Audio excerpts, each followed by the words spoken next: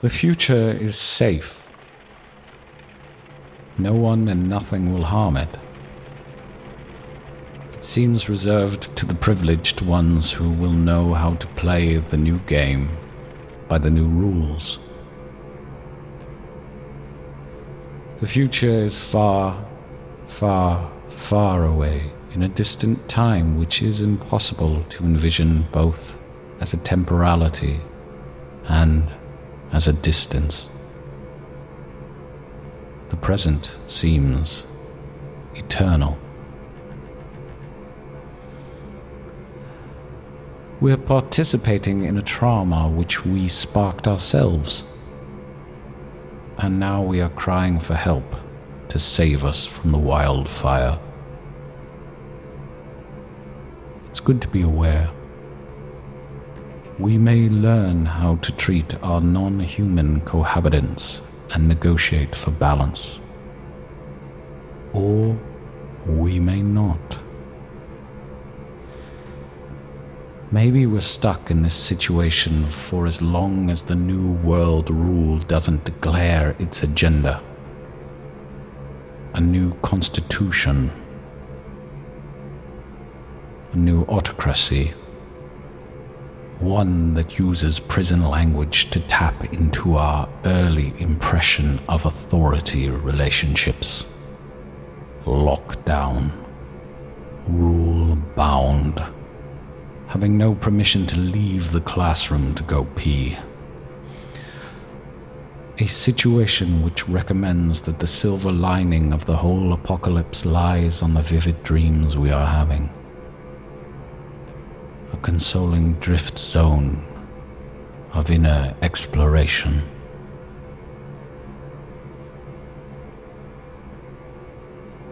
When, or rather depending on how this will end, we'll know where we stand and adjust to the new normality. For now we are stuck with our non-metaphorical reconstructions of our past to process the enormous amount of anxiety and stress, much greater than we would expect, the therapists suggest. They call this the first phase, the denial. Then comes the entrance to acceptance, and lastly, growth, they say, as if emotions are static and irreversible. Why does everything have to have an explanation and a progress, closure? Professional etiquette seems enough to validate knowledge, a naming, therapist, science. What a waste of time and resources.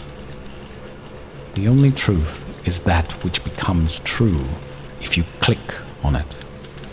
The more you click, the truer it becomes language. The mass control mechanism for self-destruction.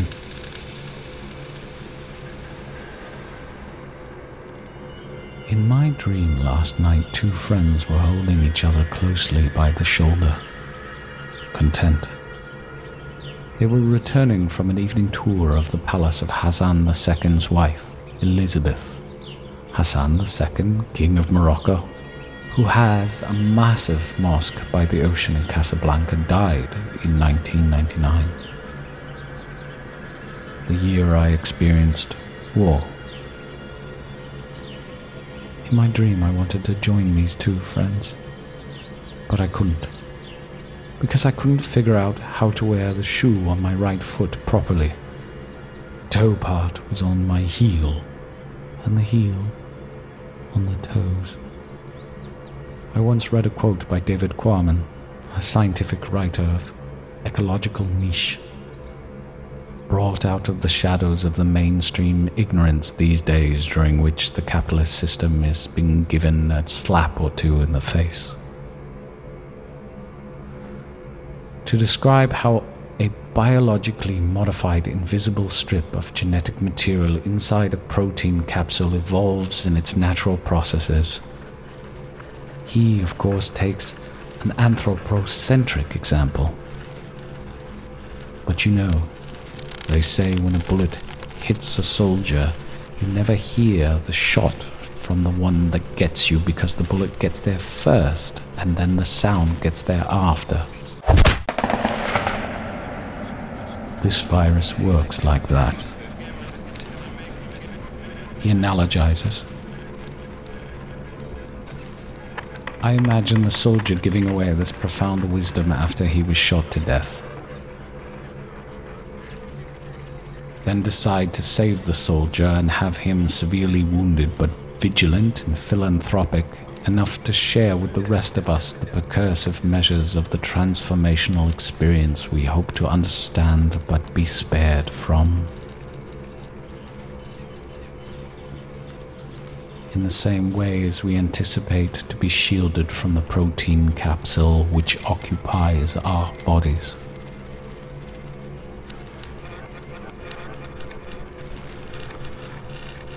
When we are no longer able to change a situation, we are challenged to change ourselves, advises neurologist Viktor Frankl, who dubiously survived many Second World War camps. He teaches us to focus on the rainbow appearing on the mud puddle, on our way to the gas chamber. He advises us that between the stimulus and the response there is a space in which lies the choice of freedom. What defines the capacity to be capable of choosing? A survival instinct? One that is always shaped by stepping on someone's head pressed in the dirt that the other can see the rainbow in the slough. I'm inventing theories of new monkism and the concepts of nunning as a lifestyle with no alternatives. Deliberate turns towards the inside to find universal questions whispered to us by the voice of inner wisdom which somehow seems mute and disconnected from its source. Yoga and spirituality seem like great ways to allow totalitarianism to take place without objection. We are guilty. Now we need to be silent before we can confess.